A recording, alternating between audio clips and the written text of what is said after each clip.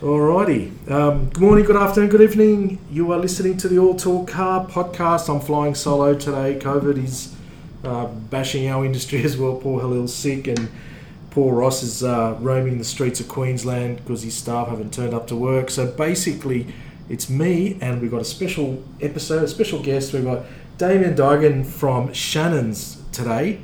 And g'day, how you going, mate? G'day, Peter. I'm good. And you? Oh, mate. Good, top of the world. Good. I mean, I think we have a good lair, Yes. but your lair kicks ass. So we're recording here from Shannon's Sydney office in Artarmon, New South Wales, and mate, there's some goodies downstairs. I tell you what, I forgot my checkbook. I'll bring it next time. But basically, we're here to talk about Shannon's and what they've done or how they've been around for decades, and I guess Damien can tell us. I mean, You mentioned the word Shannon's and everyone knows. Sure, yeah. Quality car, unique car.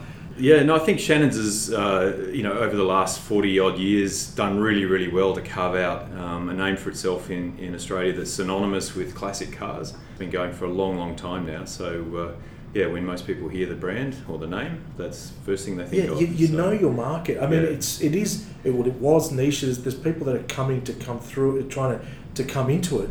But like we said earlier, it's a decades old company. It is, yeah. You say the word Shannon's and to a car person, everyone's like, yep. Yeah. We know who you are. That's right. There's a history there. And your motto, share the passion. Yeah. You're basically tell everyone, you're car guys. Exactly, yeah. We want you car guys to come in and let's... Yeah, be part of the family. Let's do it. Absolutely, yeah, that's it. And I think that was Robert Shannon, that was his vision from the get-go, that he saw not just an opportunity in the marketplace, but he saw a gap that wasn't being filled there. And obviously in the beginning, he went out to try and insure some of his own classic cars. He was a collector and enthusiast, first and foremost. And he didn't feel that there was anyone doing the job, so he set up his own insurance business.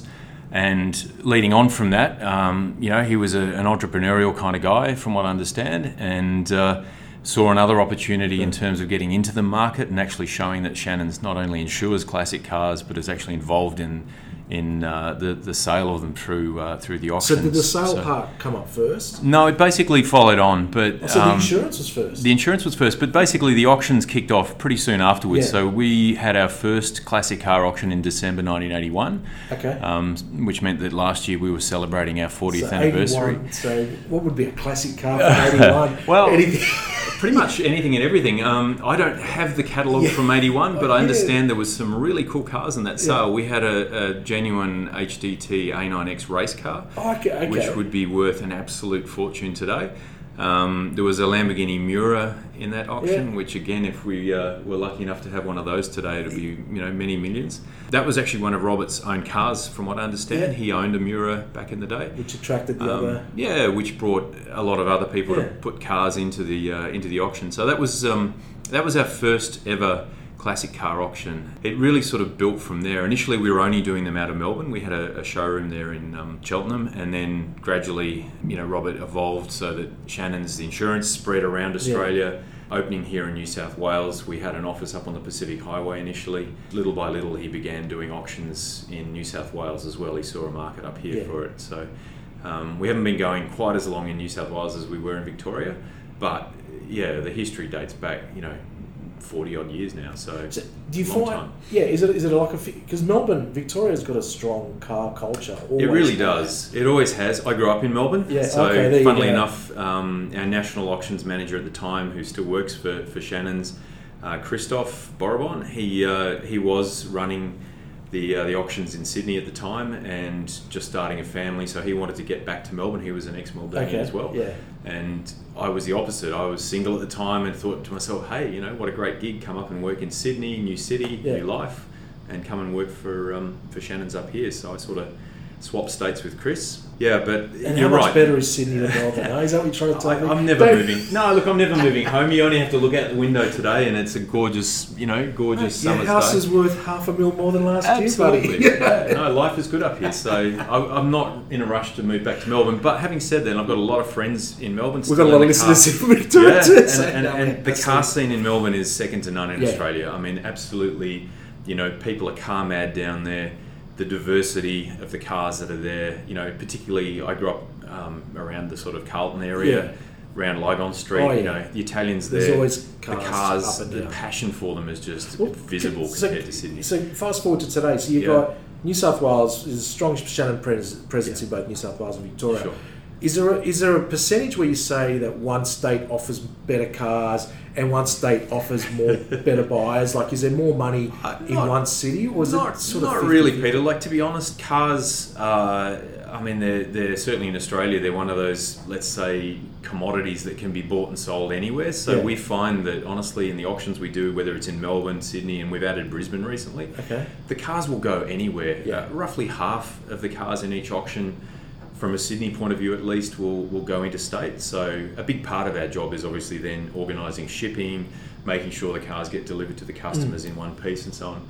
But you know, more and more we're seeing that the distance is no barrier, and I think COVID's obviously been a big part of that. People will buy sight unseen from the other side of the country. You know, obviously our friends over in Perth haven't been able to get anywhere for quite a long time, and vice versa. So you know, they're basically stuck with buying, you know, via the computer, online. So yeah, that's a big part of it, I think. But look, probably again, anecdotally, I don't necessarily have any data to back it up, but I do feel like, you know, more cars tend to go back down to Melbourne, particularly when we have, you know, Italian cars. It always seems that we get just that, you know, a few more phone calls and inquiries, and ultimately bidders for things like Ferraris, you know, rarities. Like we had a Fiat Dino Spider a while ago, and that definitely had everybody in Melbourne excited, and ultimately went back to Melbourne. So I feel like that definitely seems to be a big part of what we do.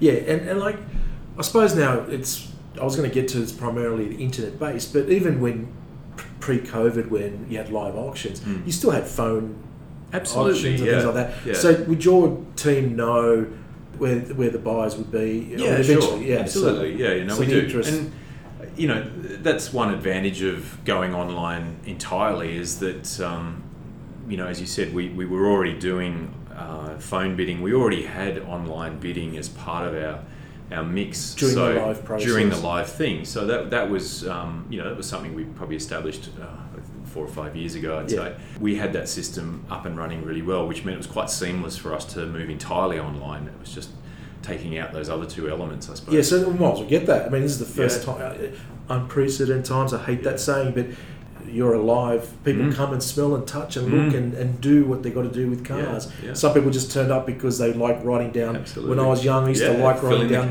fill in the catalogue and go home, and that was a night out. And we understand that that's something that people have missed for 2 years. You know, in the way that we've all had to, you know, sacrifice things we've enjoyed doing, live events. And, so when before we get to that, when the lockdown kicked in, was it seamless for Shannon's to go online? Yeah, so we had the technology there in place, working well. We'd already done a couple of online auctions prior to COVID. Oh, okay. Not for cars specifically. We'd had a charity auction for a whole lot of motorcycle memorabilia that worked really well. So the technology was there. It was really just a case of sort of saying, all right, can we transfer all the existing bidders, and some of our older, you know, buyers were a bit of a challenge to get them to get on board with the whole online thing. I mean, we often heard this saying, you know, I don't have a computer, how am I going to do this?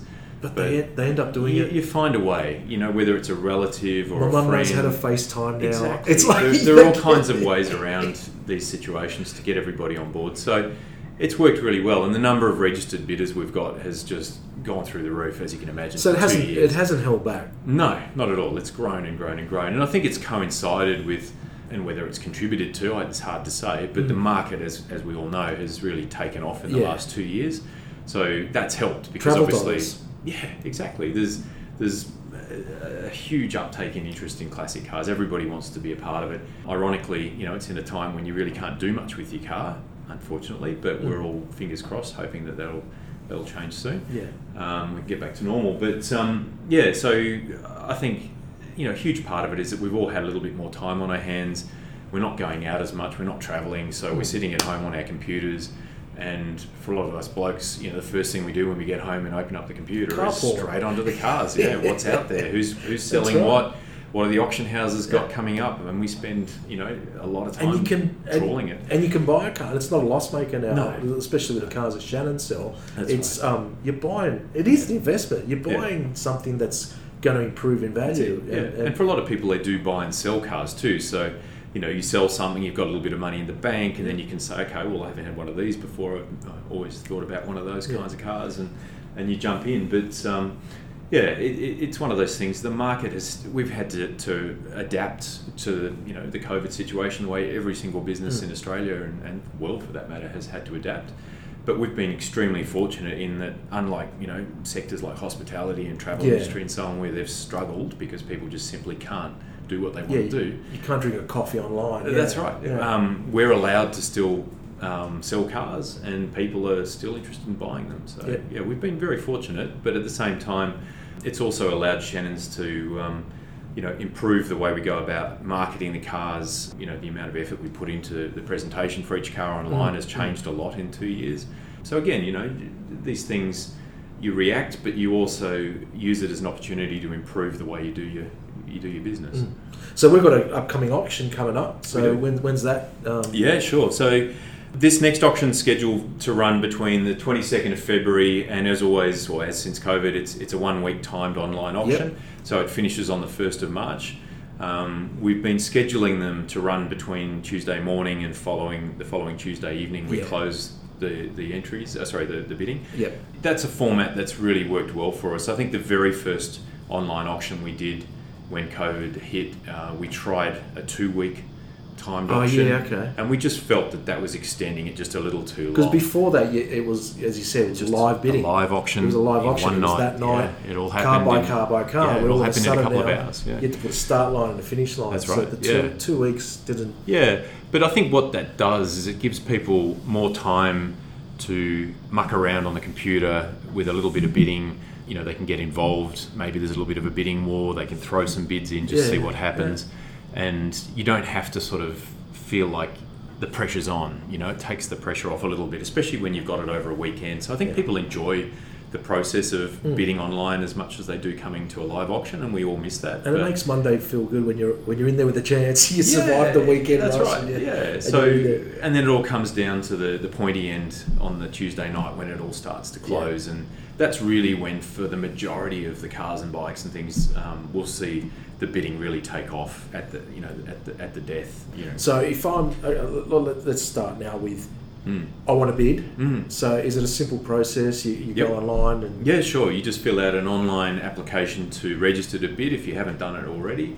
If you have already registered with us... so if I did it last year... You can just log in. You've got your username. All the details are the same. But if you haven't done it, once you've registered, you're set up for the future.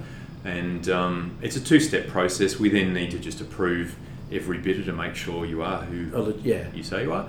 And once you set up, then you're good to go. Basically, once the auction goes live, you'll be able to go into the bidding portal and start placing like bids any online type bidding, like an eBay or something like that. Similar concept. Again, similar to that, you've got 2 options. You can either bid manually, or you can just do a set and forget and basically program the computer to bid for you, either incrementally or... so you can set like a limit. Yep, you can set that, and it'll either bid up to that, or if you want to just go all in, the computer can just bid for you one go. Yeah, I mean, we've bought from Shannons, but the old way, not online. But I'm going to ask a question in the reverse now. Yeah. What if I'm selling? Sure. Which, for the first time, we are this auction. Yeah. How do you go about? Yeah. Is it? I'm sure there's cut-off dates. Is it too late for the upcoming auction? It is. Yeah. Look, that's one of the hardest things for us is trying to get the message out in terms of the cut-off date, because we still produce a printed catalogue. Yeah. Our lead times for the auction are actually quite long. Typically 6 to 8 weeks out from the auction closing, we need to have everything lotted off to the printers in order to get the brochures not only printed in time, but these days with the COVID again, the distribution has slowed down a little bit.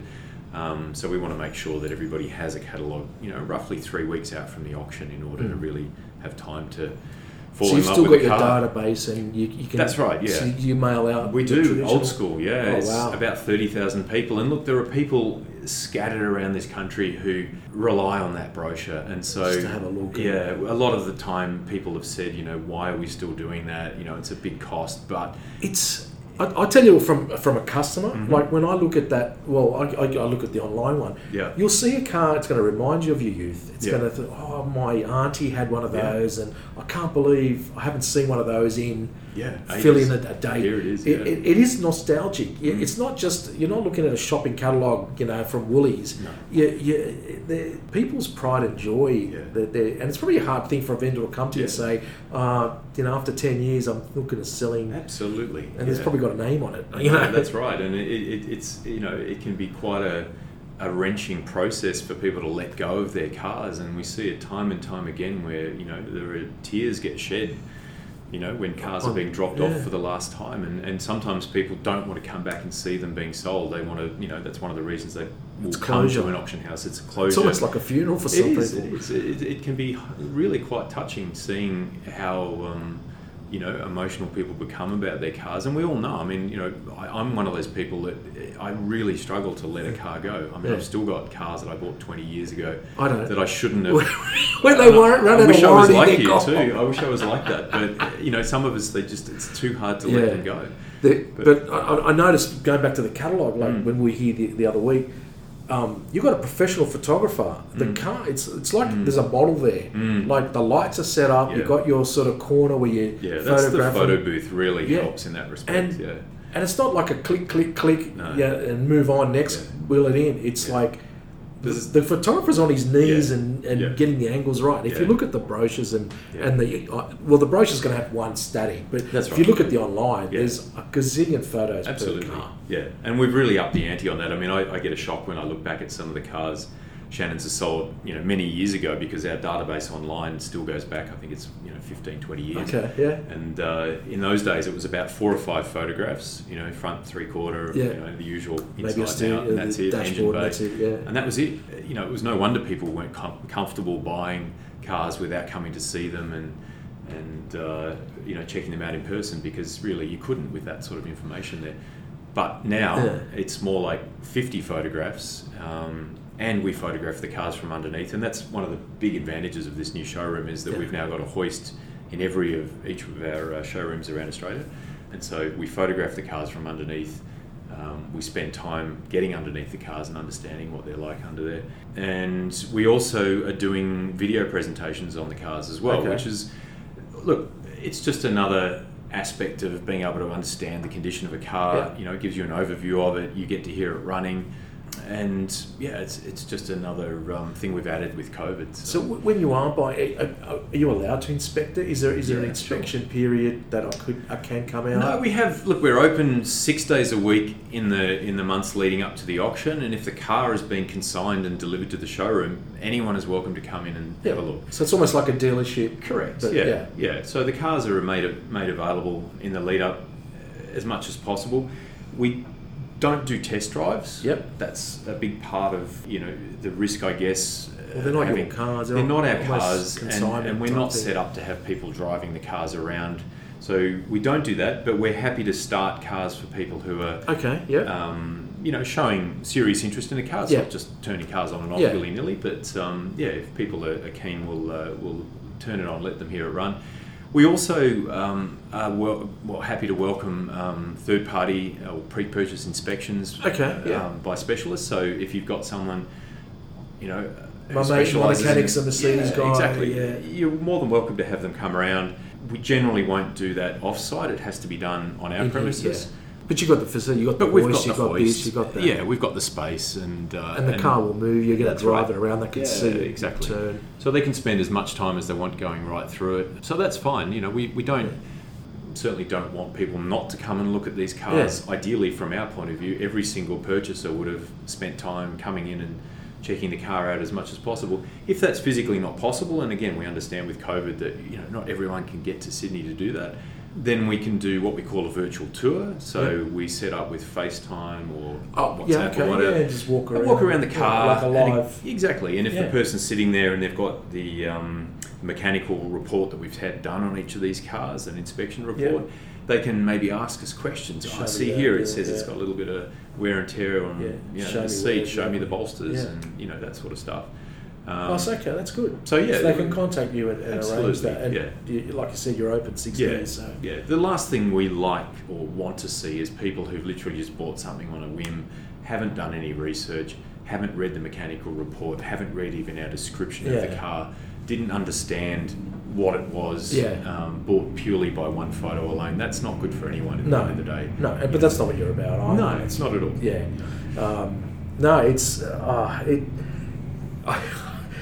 have you ever sold... you know what I'm going to ask you. Elvis's Cadillac, but it was the wrong Elvis. Like, has there ever been a big, stuffer? Sorry, guys, we'll work something out here. Not really. Not ones... Because you're pretty thorough. Not ones that spring to mind. No, because we do spend so much time cataloguing the cars and going through them with a fine-tooth comb to make sure they are what they are. And look, increasingly with things like Aussie muscle cars, where the risk of people getting caught out with reshells. Absolutely. Yeah. And look, we have had a couple of problem cars over the years. Everyone has in the industry. It's just, unfortunately, it's a fact of life that, with a lot of these muscle cars particularly, where, ostensibly to the untrained eye, they don't look that much different from the base model with a, base model engine and so on. And they all started life with roughly the same shell and everything. So it's very easy, really, if you know what you're doing, to essentially fake one of these cars. Or maybe it wasn't quite as obvious as that. Maybe it was just a car that 30 years ago was a bit of a wreck and a bit of a bitzer, and it got knocked back into shape when they weren't worth anything, using two or three cars and bits and bobs from this, that, and the other. And our job is obviously to try and go through and weed out those cars. And look, every car has a place. At the end of the day, we're not necessarily saying, we're going to route those cars, get rid of those cars from the auction, but we just need to be totally transparent about what they are. Full disclosure, make sure everybody's aware of what they're buying. We're very careful to check stampings, looking for any signs of cars that have been reshelled, all that sort of stuff. So, there's a lot of work goes into preparing the cars for sale. But that's particularly around Australian muscle cars. That seems to be the biggest problem area we have.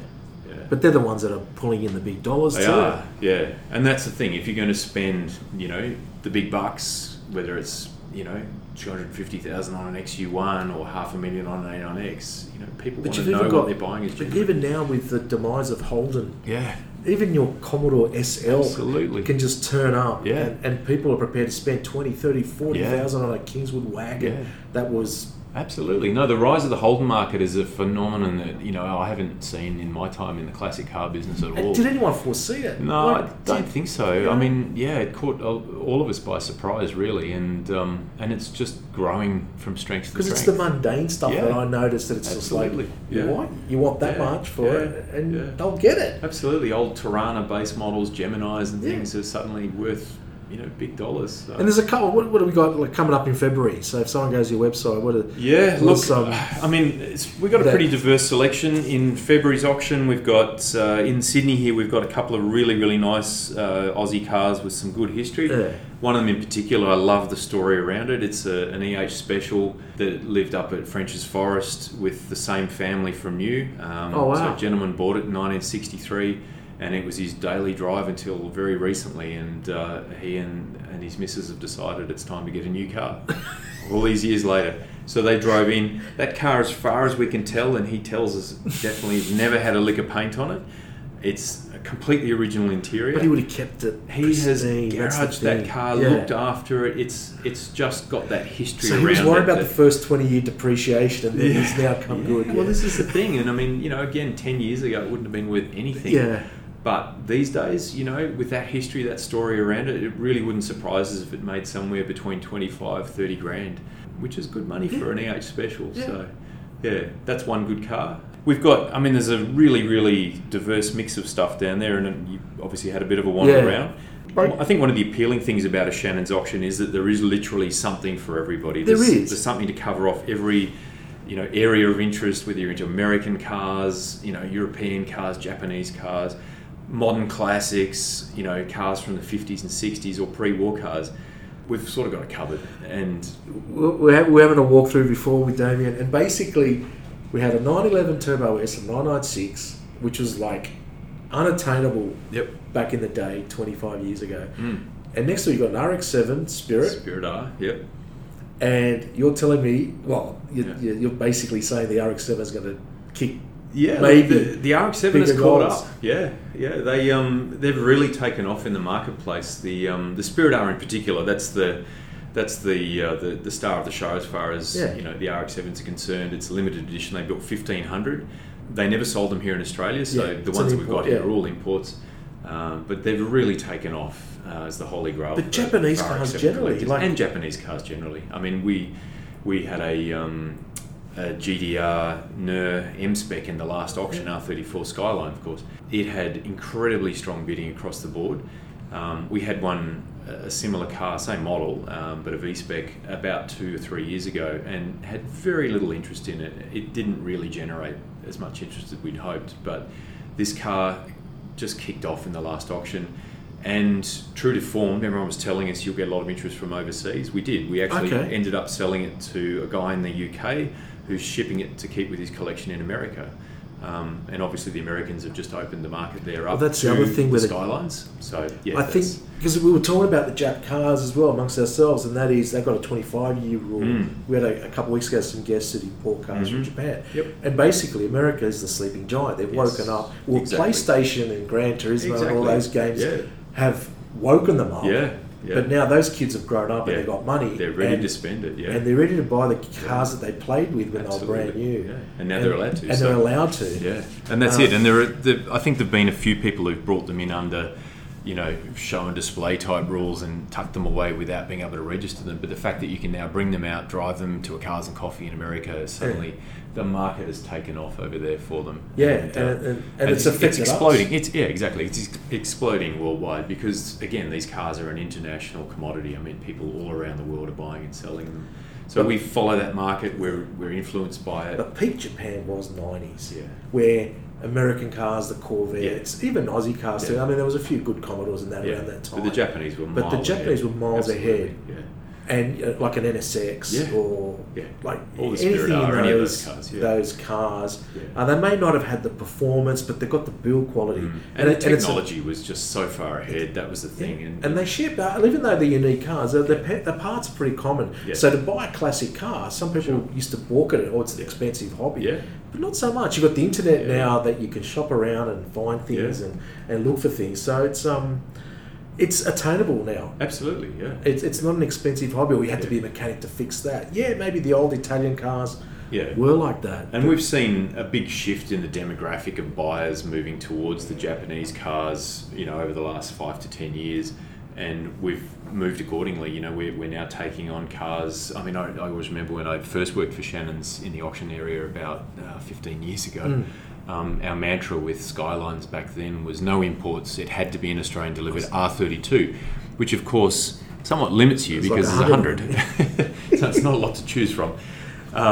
As the years have gone by, really, I would put my hand on my heart and say if you had an R32 Aussie delivered sitting alongside an import, there's going to be virtually no difference in the price.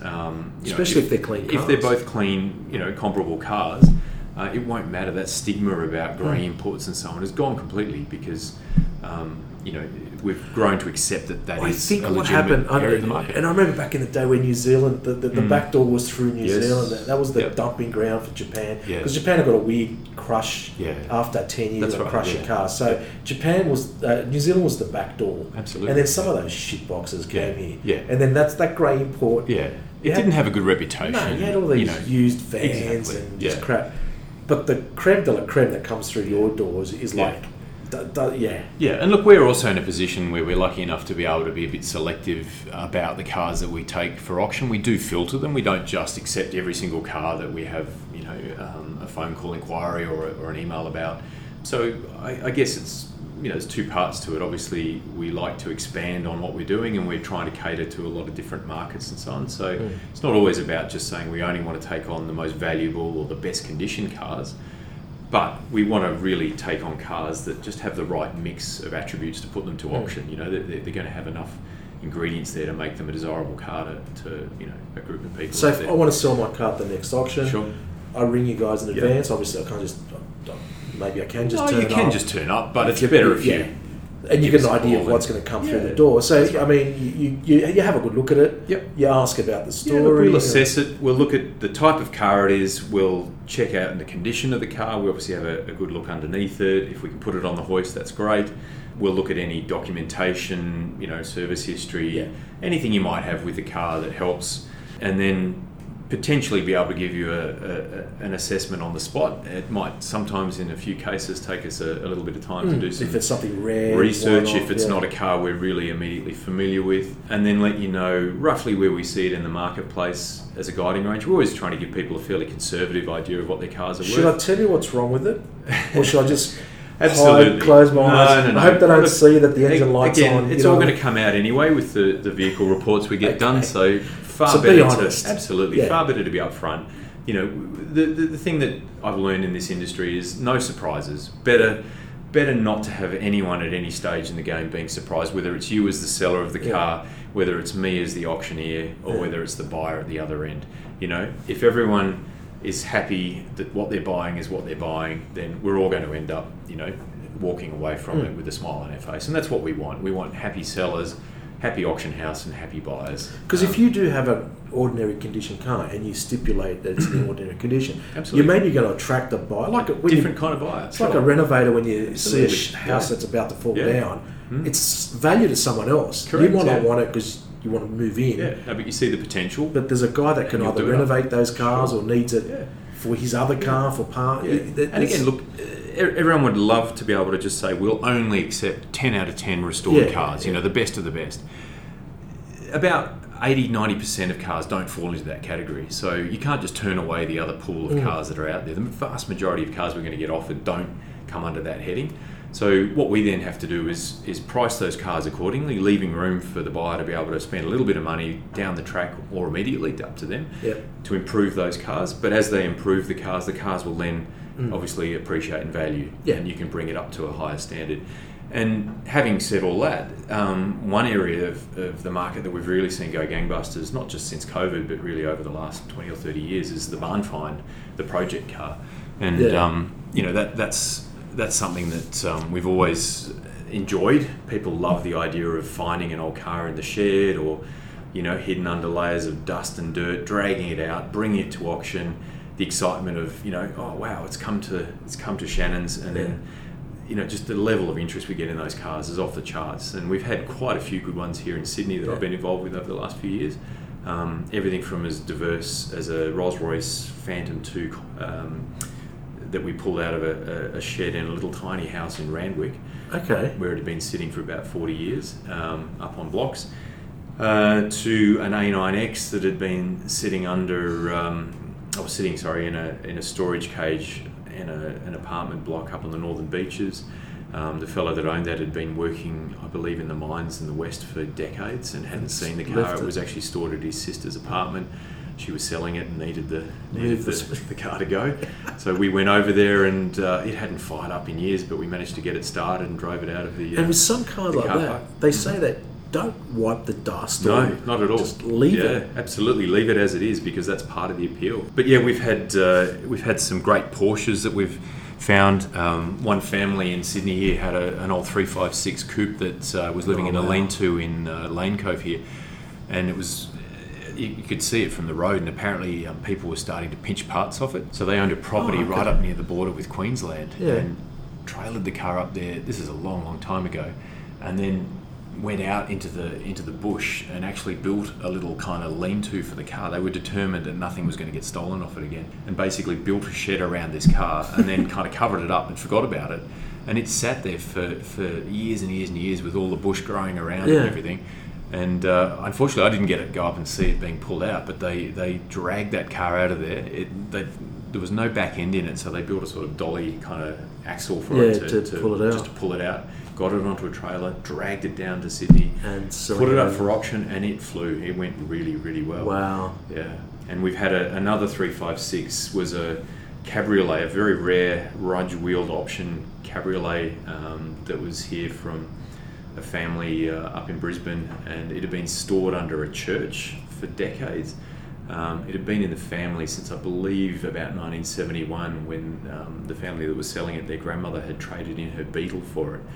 And that thing needed the mother of all restorations, but because it was such a rare model, being a cab, and the Rudge wheels alone, you know, were potentially going to add six figures to the value of it. It ended up selling for over $250,000 to a guy who's taken it to, he owns a restoration business in Victoria, and he's actually going to have the car completely brought back So yeah, It's original. so that appeals to some buyers. Absolutely. That's what they're looking Yeah. for. Yeah, no, they love That's that amazing. kind of Is there any history. Is there any cars that you thought, this is not going to? I mean, not that you look at a car and go, it's not going to do too well, but you were just surprised with what the hell well. happened there. Is there $1 million in the glove box that we didn't look for? Yeah, Like, there's no accounting for taste with some cars, I have to say. Like cars that maybe, don't appeal to myself or to you or most people. and it just went They go gangbusters. gangbusters. I won't necessarily name them because it might upset a few people. But yeah, we're constantly surprised Were by... they Italian cars? No, not that spring to mind. But we are constantly surprised by certain cars that you just can't put your finger on what it is. There's something intangible about that specific car, but it just does really well. I mean, an example that springs to mind is we get a lot of Mustangs coming through the auctions, a lot of Mustangs, and sometimes because there are so many, they all tend to sell around the same price level. Sometimes they don't do so well, and every now and again one will just take off and fly, and you can't pick why Actually, that particular car. because they made up bloody a lot They of made them. a lot of them, and we get offered a lot of them, a lot here in Australia. But for a lot of whatever people reason, like them. yeah, for whatever reason, sometimes just the right combination of colour, specification. Maybe everyone wants a right-hand drive car at that time.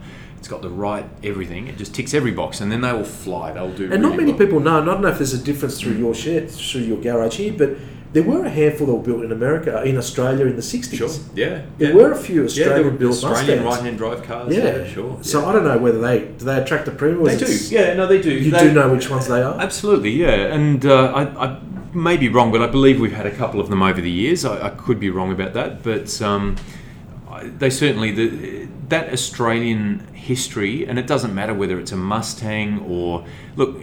One of the things I learnt early on, because I grew up in the 70s, so it was before my time, but I didn't realise just how many American cars, for instance, and European cars for that matter, but particularly American cars, were delivered here in Australia, new through Holden, Ford, Chrysler dealerships and so on. We got a lot of their cars assembled here locally under license, delivered from Canada there were in right-hand Mercedes drive. built here as Absolutely, well. In all Alexandria. kinds of things. There's some Fiats, Volvos. BMC and Zetland. I mean, there's a real Beetles. history here. Absolutely. Yeah. Even there's some of the cars that you really wouldn't have thought would have been built in Australia. And I think what we've found over the years at Shannon's is that history, that connection, particularly with some of the American cars, where they're obviously they're factory right-hand drive or Canadian-built right-hand drive cars. They do sell for quite a big premium. They have a real following when they come to market, and a good example of that is the Tri-5 Chevys, 55, 6, 7s. Yep. We've had quite a few Stax delivered cars come through Sydney over the years, and they may be base model 6-cylinder 4-door post cars. That's what we got. But people like that history of the fact that it was sold new here in Sydney. So that's a part of the car's it's appeal. just amazing. The garages, David, I'm looking through there. It's just an amazing collection. Yeah. There's just, and you're right. This auction is just caters for everyone, and It in is, a way, that's not a bad thing. Because I was going to ask you with your future auctions and past auctions, they're pretty much every quarter, but they used to be more like seasonal. It's the summer auction, the spring auction. Yeah, look, this is rather still than the Japanese. Yeah, we do auctions still or- bill them as seasonal auctions, so this is still technically our summer auction. Yeah. But I guess because we've now combined Melbourne, Sydney and Brisbane in the one catalogue, it does change the way the auction schedule calendar throughout the year is run. And one thing we're going to do this year, again, always trying to mix it up and try new things, is separate memorabilia out from the vehicle auctions, because the list was just getting so long with the number of cars and bikes and so on, that to try and do memorabilia justice, we just find it's not working as well as it could. So what we're going to do is separate them out. Is the memorabilia buyer a separate buyer than the car buyer? Not necessarily, but they complement one another. Quite often people will be looking at cars and spot something, for the man cave. Absolutely. So We'll go with that car. whether it's a tin sign or an enamel sign rather, or an old pinball machine or something to go in the man cave, they'll see that and buy it. But I think by having dedicated memorabilia auctions, rather than limiting ourselves to just a handful of pieces each auction, and unfortunately having to turn away a lot of really great items, and we've ended up with a big backlog because of this. To be able to say yes to more people and put those items through in the future in dedicated memorabilia sales will be great. And we're going to do 2 of those a year this year. Okay. See how that goes and potentially build on it in the years to come. The other unique part of the auction game in Australia, especially, is the number plates. Yeah.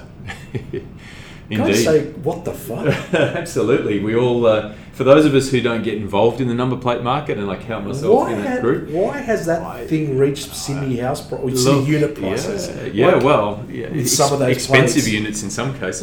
They don't break down; they're just a piece of metal. Absolutely. Look, the year-on-year appreciation's a big factor in it. I mean, Yeah. people aren't just buying these in hope. You know, they've analysed the growth They over do the not go years. down. They don't go down. They may sometimes plateau for a year or two if the market generally slows down. Yeah. That's fine, but when it kicks off again, the plates just take off. There's And fixed supply. absolutely, There's they're not no making any next more year's heritage plate. plates. Yeah, That's right. So, correct me if I'm wrong. So Yep. basically, when the first car came to New South Wales, like so, number it's all one. state based. That's right. So the RTO, whatever Yeah. department was called Yeah. back then, the Roads horse and Transport engine, or Maritime or something the horse like and that, motor buggy, Yeah, exactly. was number one. Number one. That was the first car registered in New South And Wales. number two. And then on it number went. three. That's right, yeah. And then you've got 6-digit number plates. So you got into the 6-digit plates, and again, I'm not an expert in the area, Yeah, so no, don't quote me on this, but I believe somewhere around the before the 1920s, basically they reached somewhere in the 200,000 kind of Yeah. range, and then they switched to the Letters combination and- of yeah. 3 letters Yeah. followed by 3 digits. So in theory, there were only a couple of 100,000 heritage plates issued. However, obviously the RMS over the years have subsequently released some of the higher number 6-digit plates, because there are 6-digit plates in circulation. Yeah, I've got. Yeah, Yeah, and well, they're mine's a legitimate. high-digit one, but they're couplets. That's right. They're Legitimate trendy, plates. yeah. They are still considered a Yeah. heritage plate, and they do still have a value. So Yeah. we don't turn those away. But if you're looking for a plate that was released in the period, you'd be back into that sort of anywhere from 200 and whatever. And they're heavy. down. Have you picked one up? I mean, I'm sure you have. Yeah, They're yeah. bloody heavy. They are. The ones I've got, it's Yeah. like, No, this that's is right. like a proper steel bar. That's It's right. not- Yeah, and look, we get one release from the RMS each year. Who, we're really grateful to the RMS for entrusting Shannons with number plates, and they have done Okay. it for many years. And the Vic Roads in Melbourne have done the same down south.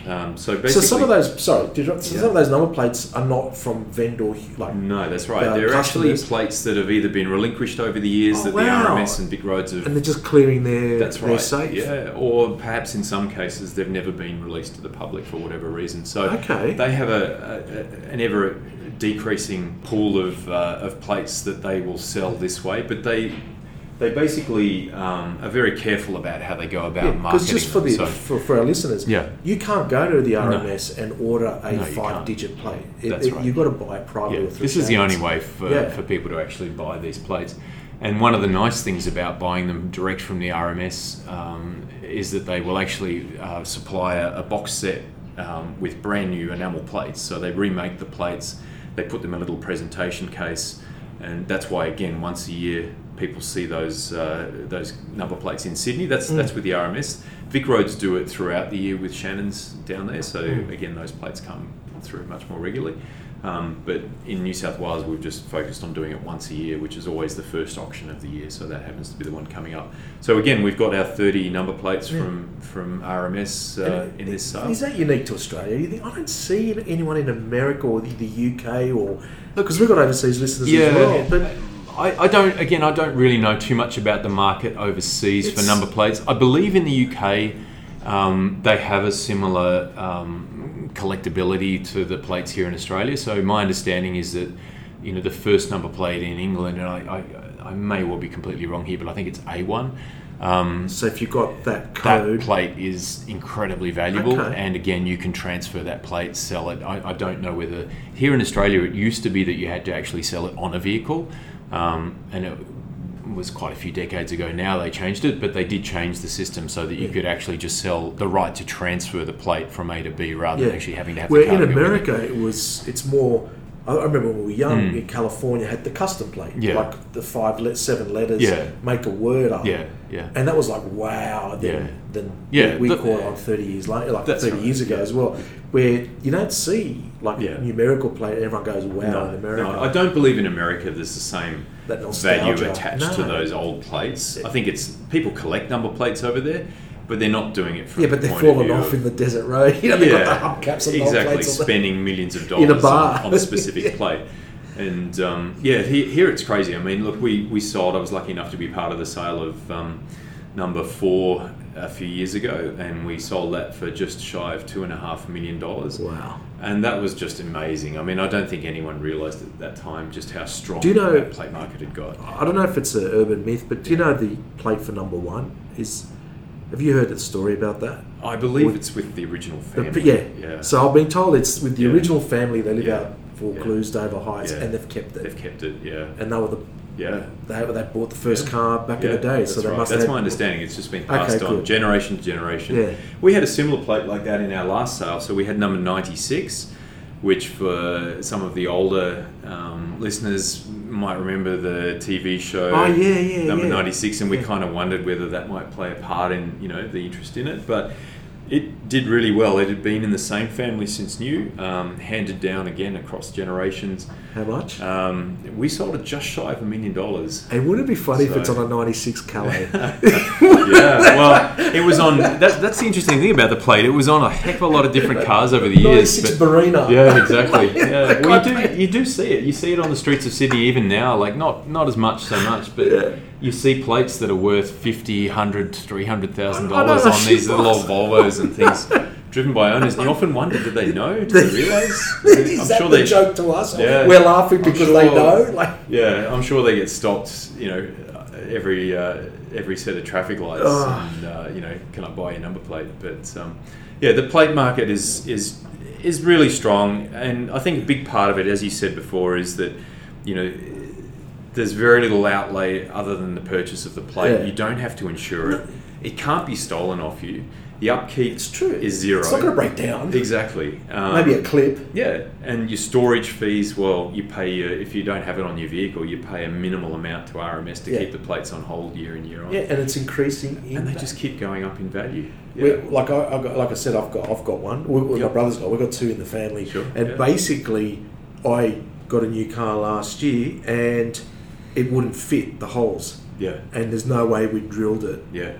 So the back one was sort of glued on a bit, and the front bar has got a bend in it. Yeah. It's a Merc, and we didn't want to just bend the plate either, so we had to put spacers to make the plate straight. Yeah. And we had to put spacers so we can sort of screw it in. Yeah. We didn't want to damage them. Yeah, you don't want to bend them and drill holes and things like that. No. So, and that's the other thing, is sometimes we see these heritage plates coming to us, and the plates themselves have been remade dozens of times, and they're not in the best condition sometimes. Yeah. So it's a bit embarrassing when you're selling $1 million plate and it's not necessarily in $1 million condition. But again, the value isn't in the physical plate; it's in the right to transfer that plate. So it's amazing. That's all that matters in the end. All right, well, we'll wrap it up. I mean, sure. I've got 1,000,001 questions, but I think we're going to come back again. Yeah, look, do.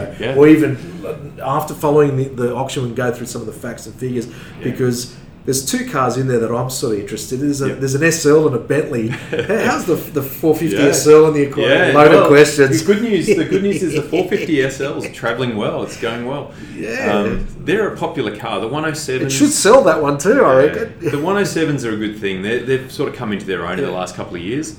So I think you guys bought well, And we're going to sell really well. You're going to sell really well. It's a great colour. It's an Aussie delivered car. That's a plus. It's in nice condition. And I drove my brother that. We're running out of room, and we half own it with another family member, and we weren't having fun with it. Not using it. We weren't using it. And the day we brought it here, mate, it ran like a dream. I'm thinking, what a solid car. Great cars for people to just have our cousin Pete that came, he looked at it.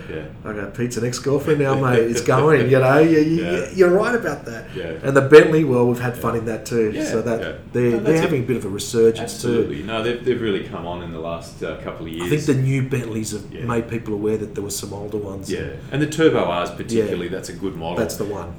You need the turbo just to give it that little bit of extra grunt. It goes, but mate, you need the space to make it stop too. You do. It's like an ocean liner, that car. You need plenty of room around you. But mate, Damien, cool thing. Thank you for having us. No, you're more than welcome. Go plug away. Shannon's, what's the website? Just shannons.com.au. That's it, Go there, have a look at the cars, register, have a bid. If you want to sell, ring Damien and his crew down here. There's a nice bar, you can have a coffee. It's relaxed. There's no pressure to sell. Not at all. They'll No, come and have a explain. look. We Yeah, didn't we even talk about- love people to come in. We've missed you for 2 years, so we'd love to see people come back into the showroom and Your car guys. enjoy the cars. Yeah. You know, we for 2 years we've been setting it up with all these fantastic cars, and unfortunately we just haven't been able to have people. And this site's fairly have a look new. at No them. one's had a sticky beat. Exactly. We haven't had a Yeah. Bunnings barbecue outside No, or yeah, cars no. and coffee, but No, they'll come back. they'll come back. They're So, coming, yeah. so thank you for having us, and No, we'll you're come again with the rest of the crew and Yeah. maybe talk about some of the results and look at things like the Shannon's insurance. We haven't touched the insurance Yeah, side of things. There's so much to talk about, but that's So we can fine. meet some more of the team at Shannon's. So thank you for having us. Yeah, no, you're welcome. And good luck for the upcoming auction, Thank you. especially Yeah, those no. two We'll glass keep our fingers cars. crossed for those two. I think those two are the best ones here. Forget that Yeah, bit spirit. on them. Mazda Spirit, whatever. Anyway, so mate, thank you for having us, and No, great. bye for now. Okay, thanks. Cheers, Peter.